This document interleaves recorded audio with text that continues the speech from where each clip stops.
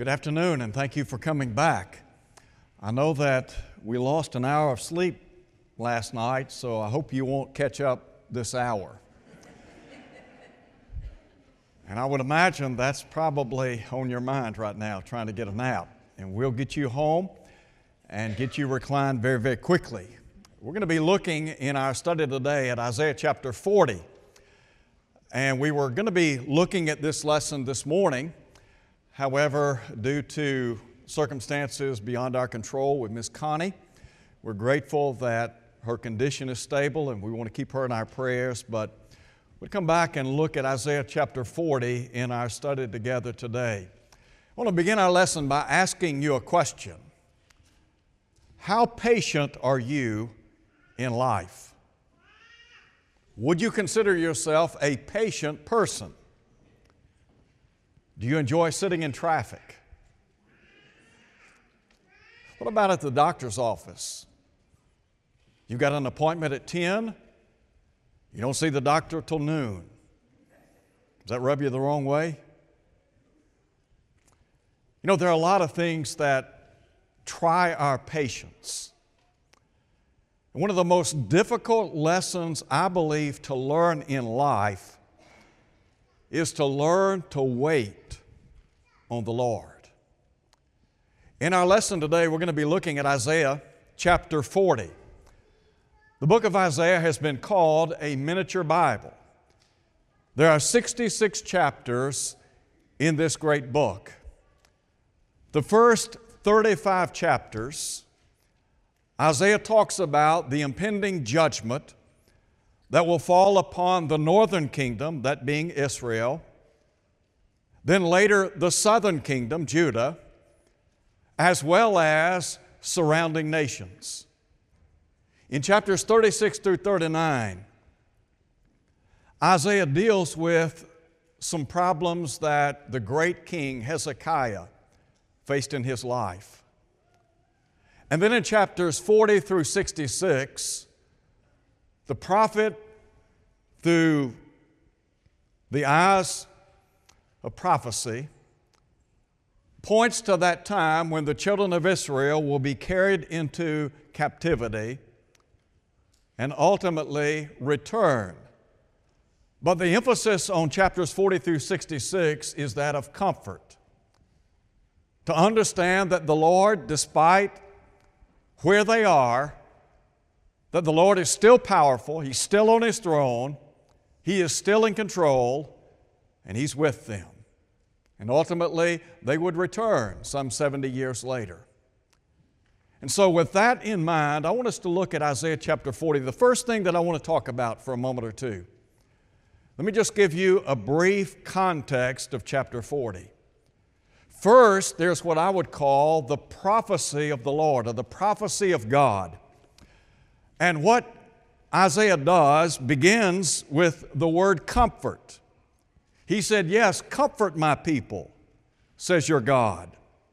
Speak comfort to Jerusalem and cry out to her that her warfare is ended, that her iniquity is pardoned.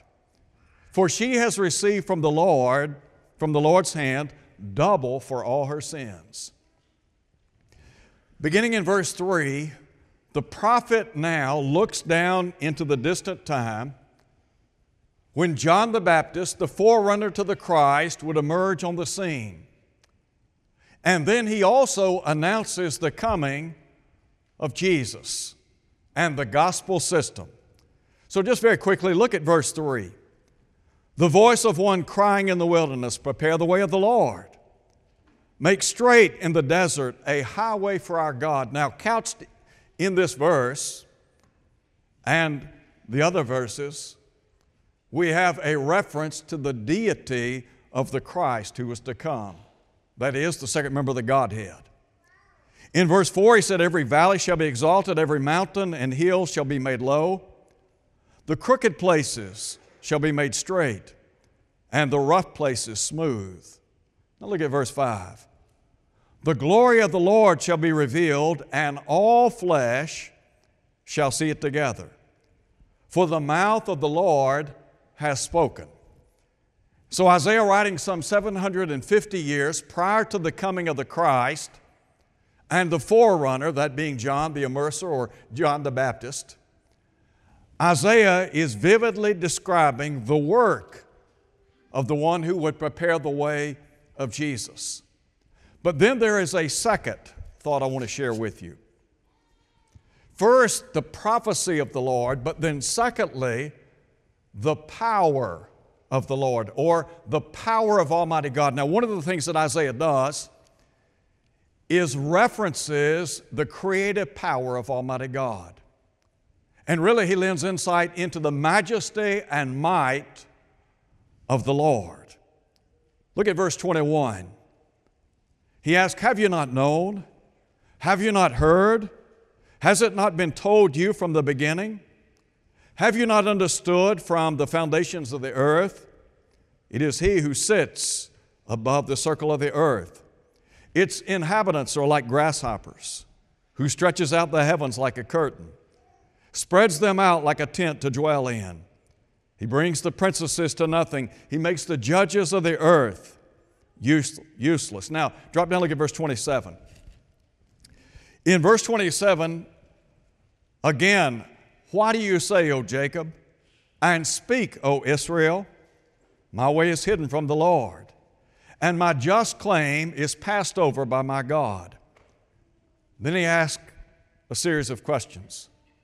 Have you not known? Have you not heard?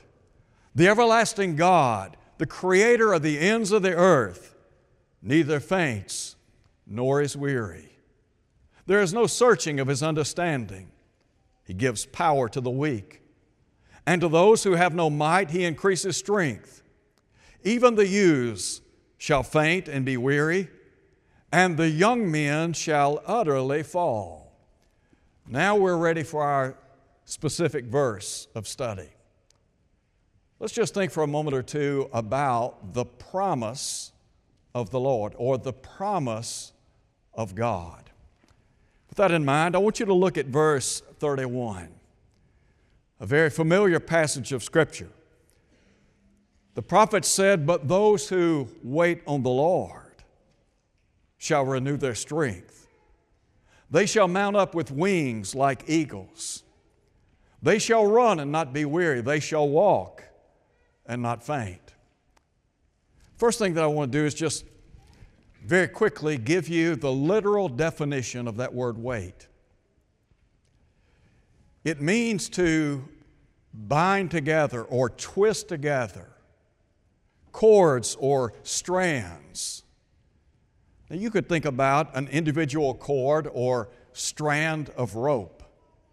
The idea here is, though, taking several strands of cord or rope and binding and weaving those things together so you have a rock-solid rope.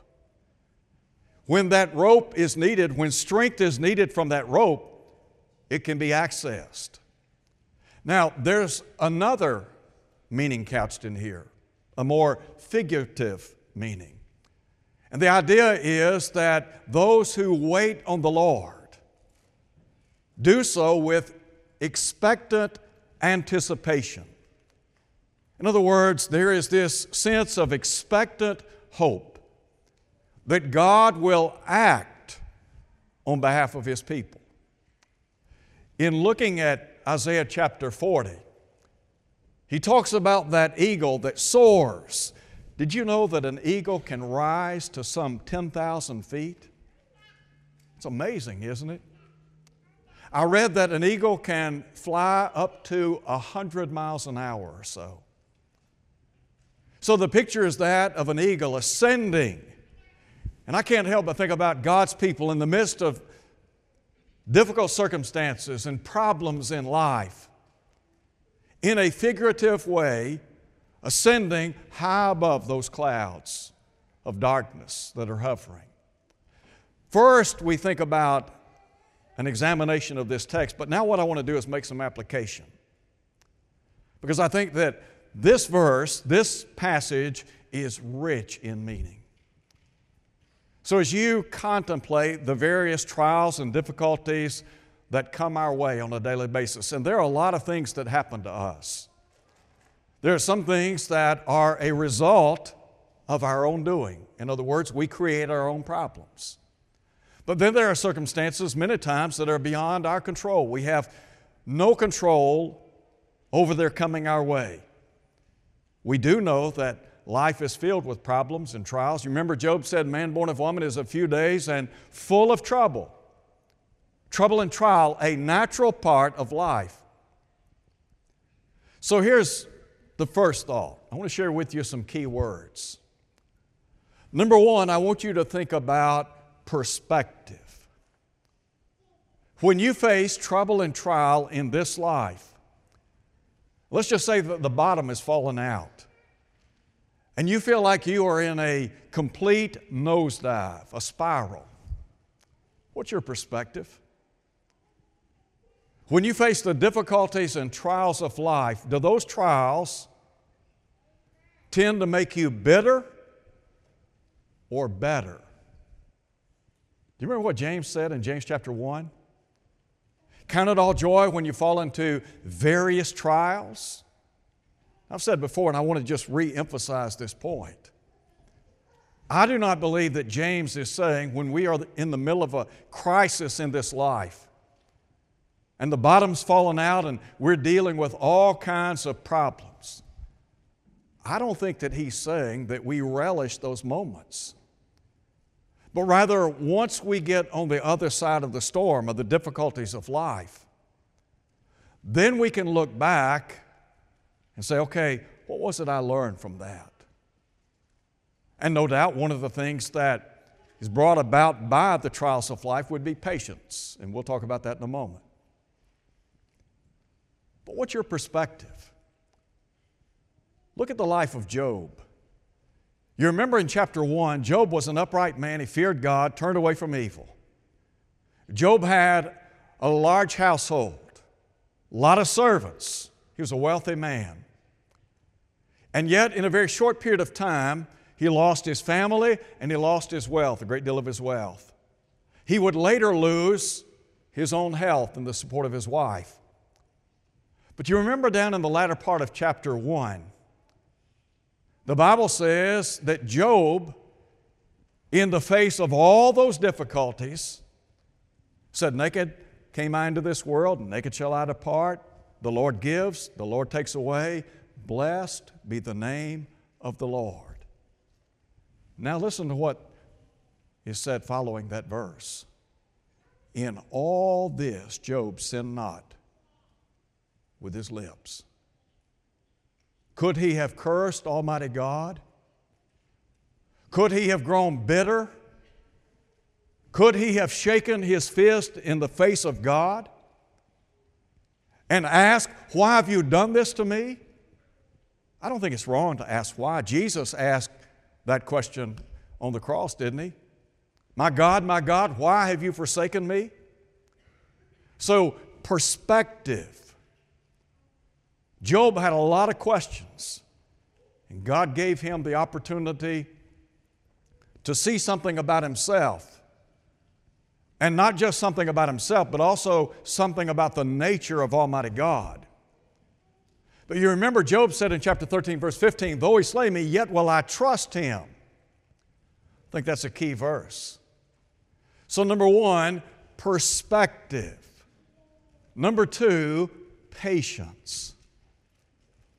Isaiah said, but those who wait on the Lord.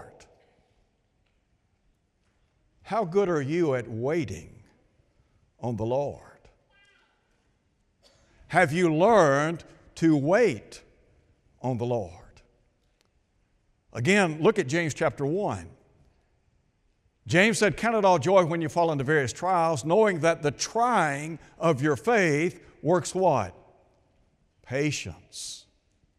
Paul would write in Romans chapter 5, tribulation works patience or perseverance. Perseverance or patience leads to character, and character hope. Developing character is not easy, is it? When you see those guys out on the football field in August and it's 100+ degrees, and they're pushing one another around and hitting one another, you think they enjoy that? Well, what are they developing? Character, stamina, fortitude. All right, so there is the need for patience, and patience is developed in the black room of trouble and trial, in the dark room of trouble and trial. Sometimes it takes a long time to develop patience. Now, in James chapter 5, verse 11, James said, "You have heard of the patience or perseverance of Job, and seen the end intended by the Lord, that He is compassionate and full of mercy." You think Job learned something about himself? Yes, sir, yes, ma'am. You think he learned something about Almighty God? I think so. So number one, perspective. Number two, patience. Are we willing to allow God to develop within us that persevering spirit? Now, there's a third key word I want to share with you, and it has to do with prayer. Now, I want to just call your attention back to the first part of chapter 40. And listen again to what the prophet said beginning in verse 3. "The voice of one crying in the wilderness, prepare the way of the Lord, make straight in the desert a highway for our God. Every valley shall be exalted, every mountain and hill shall be made low. The crooked places shall be made straight, and the rough places smooth." Now again, who was Isaiah talking about? Well, he's talking about John, the forerunner to Jesus. That being said, let's turn over to the book of Luke in chapter 1. I want you to see something. And as you're turning over to Luke chapter 1, I want to ask you a question. When your life seems to be unraveling and things are going awry and things are not necessarily stacking up as maybe you envisioned, well, let's say that you've done everything within your power to try to live the right kind of life. You've tried to be a humble servant of God. You've done everything that you know to do to please Him. But trials come, difficulties come. In the midst of those difficulties, you begin praying to Almighty God. Do you remember David, for example, said, "Evening, morning, and noon will I pray and cry aloud." Or Paul in 1 Thessalonians chapter 5 would say, "Pray without ceasing." Or Jesus in the garden, you remember in Luke 22? The Bible says, being in agony, He prayed more earnestly. The Hebrew writer said that he offered up prayers and supplications with strong crying and tears unto Him who was able to save him from death. And He was heard in that he feared. So here's my question. How many times in your life have you prayed to God about a very difficult circumstance or situation in your life? And daily, maybe numerous times throughout the day, you have gone and laid that at the foot of God. You have prayed and prayed and prayed and prayed. And you wonder, is God listening? Do you ever question, does God hear my prayers? Is God really in tune with what I'm facing? I mean, does He understand? I've been praying about this every single day, month in, month out, no change. Does that mean God doesn't hear us? Remember what Peter said? The eyes of the Lord are over the righteous, and His ears unto their supplications. In other words, the Lord hears our prayers. But are there not times when we struggle with the question, is God really listening to me?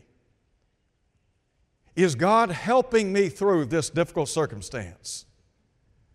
Now I want you to think about something for a minute, and then we're going to read a verse. Delayed response to prayer does not mean that God is not listening. I want to say that again. Delayed response to our prayers does not mean that God does not care, nor does it mean that He will not answer us. It doesn't mean complete, absolute silence. That in mind, I want you to look at Luke chapter 1 now. And note, if you would, beginning in verse 5, Luke speaks of a priest by the name of Zacharias. His wife was named Elizabeth. Look at verse 6. And they were both righteous before God, walking in all the commandments and ordinances of the Lord, blameless. Now note verse 7. But they had no child because Elizabeth was barren, and they were both well advanced in years. So it was that while he was serving as priest before God in the order of his division, according to the custom of the priesthood, his lot fell to burn incense when he went into the temple of the Lord. That would have been quite an honor. My understanding is that when priests had the opportunity to burn incense, that was a once-in-a-lifetime opportunity. And so here is Zacharias. He's in the temple burning incense, and the Bible says the whole multitude of the people was praying outside at the hour of incense. Now look at verse 11. Then an angel of the Lord appeared to him, standing on the right side of the altar of incense. And when Zacharias saw him, he was troubled, and fear fell upon him. But look at verse 13. But the angel said to him, "Do not be afraid, Zacharias, for your prayer is heard, and your wife Elizabeth will bear you a son, and you shall call his name John." All right, here's my question. How long do you think Elizabeth and John, how long do you think they were on their hands and knees praying to God for a child? You think they prayed fervently for a child? I mean, imagine if you can, you want a child, but you don't have that physical ability to bring a child into the world. And so here are two people, they're praying. I can just imagine praying every single day, "God, please send us a child, please send us a child." And now they're much older, advanced in years, beyond the scope of childbearing. You think they had given up? Think they thought, well, no answer? All right, here's my question. Did God forget what they had prayed? Did He remember? Look again at what the text says. "Do not be afraid, Zacharias, for your prayer is heard. And your wife Elizabeth will bear you a son, and you shall call his name John." Just because God doesn't answer our prayers in the time period that we think He ought to respond does not mean that He's not listening. And does not mean that He's not working behind the scenes to bring about what we've been praying about. You ever thought about that? You know, sometimes we wring our hands and we say, you know what, God's not listening to me. I don't see any activity. Let me assure you, God is still on His throne. The psalmist said, "The Lord reigns." So here are two people, they're praying to God, and their trust is in God. God answered that prayer, didn't He? Did they have to learn to wait on the Lord? As a child of God, our cord of strength is tied to whom? To the Lord, isn't it? Do we genuinely trust that God will always do what's right? Isn't that the question that Abraham asked in the long ago? Shall not the judge of all the earth do right? Sure, He'll do right.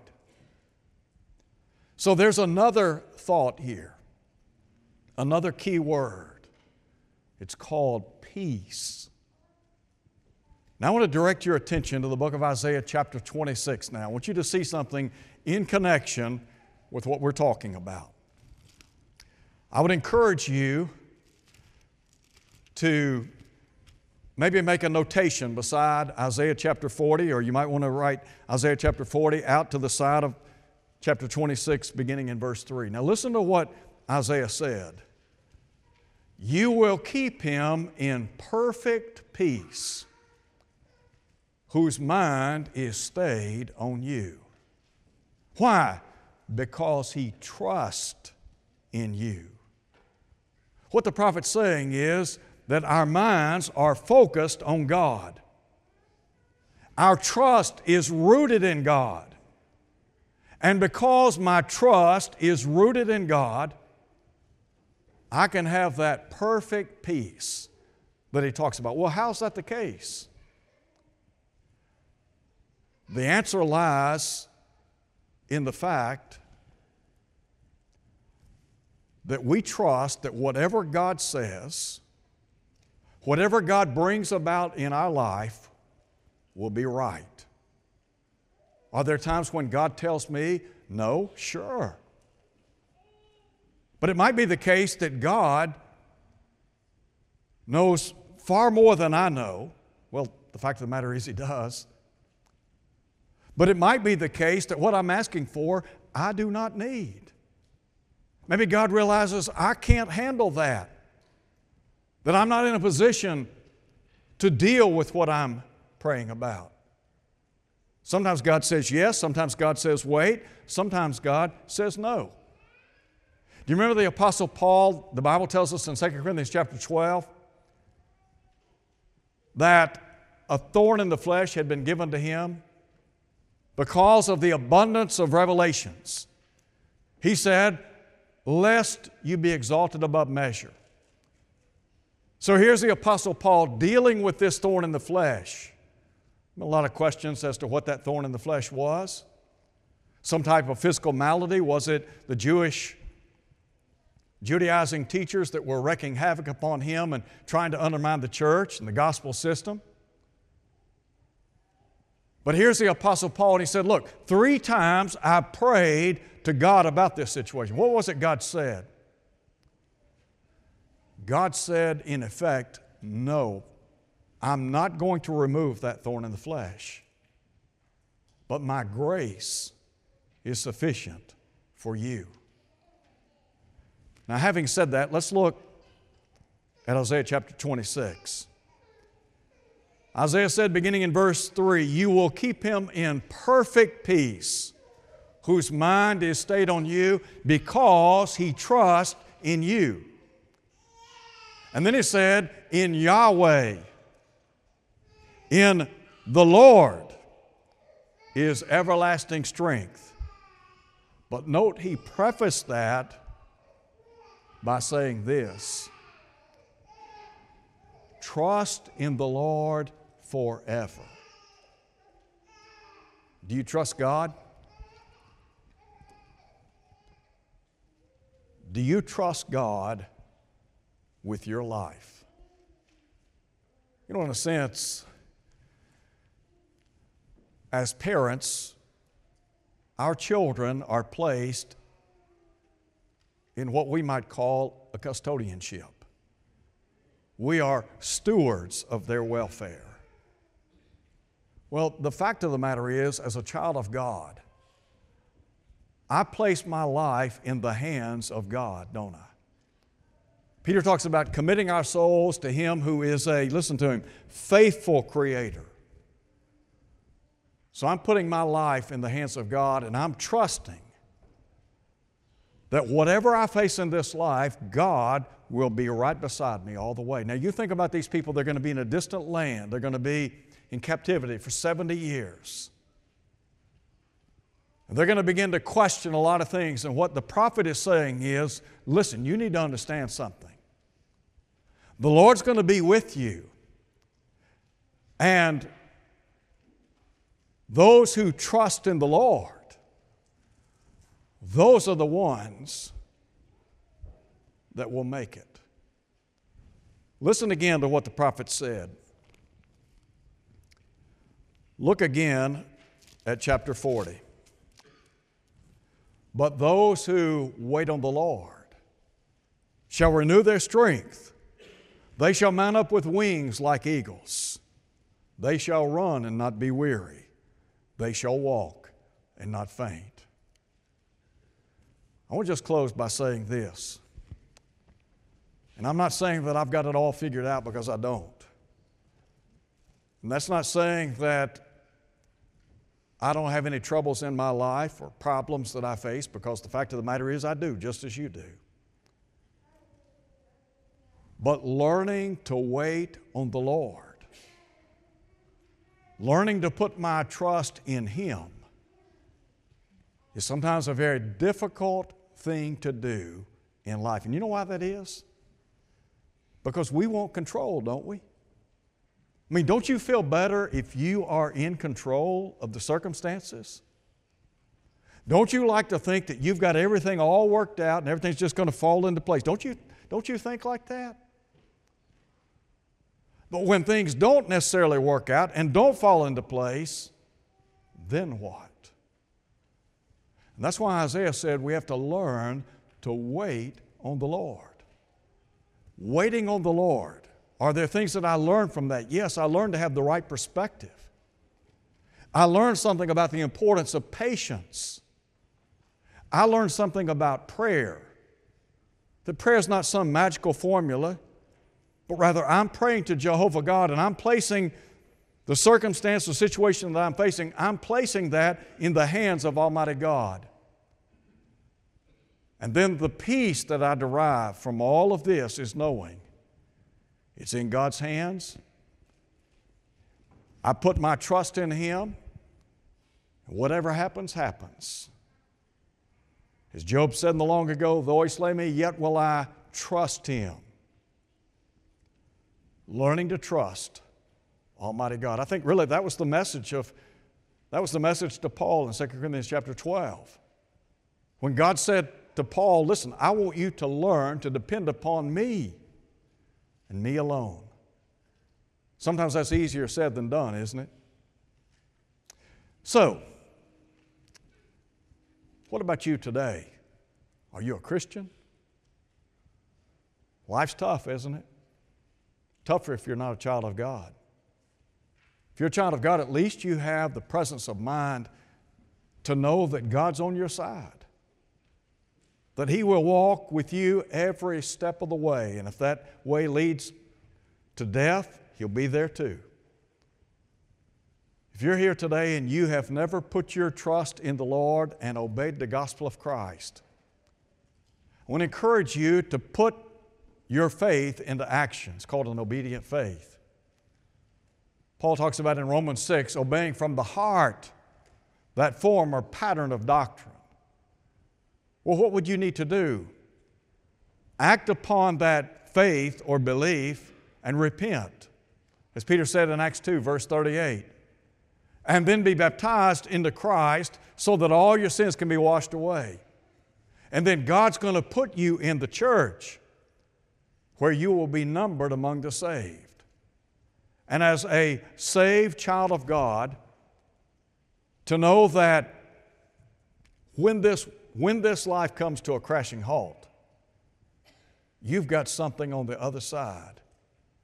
As Peter said, based upon the resurrection of Jesus, we have a living hope. We have an inheritance. It is incorruptible, undefiled. It fades not away, and he said it's reserved in heaven for you. If you're here today and maybe your life's falling apart, and maybe you're at a point in your life where you have to question, how did I get here? But more importantly, how do I get out of here? What do I need to do? What are the steps that I need to take to get my life on track? Well, it really begins by turning back to God, doesn't it? Like the prodigal in Luke 15, he came to himself. To realize you have all these blessings in Christ, maybe you've forsaken them, but now you want to reclaim them. Could I encourage you to make that change today, to repent? The Bible says that God will abundantly pardon. That's a promise. If we could pray with you and for you today, we would be honored to do so. And we can leave here together today. We can leave here together today knowing that we have hope on the other side. Won't you come as we stand and sing? When the trumpet of the Lord shall sound, and time shall be no more, and the morning breaks eternal light and fair.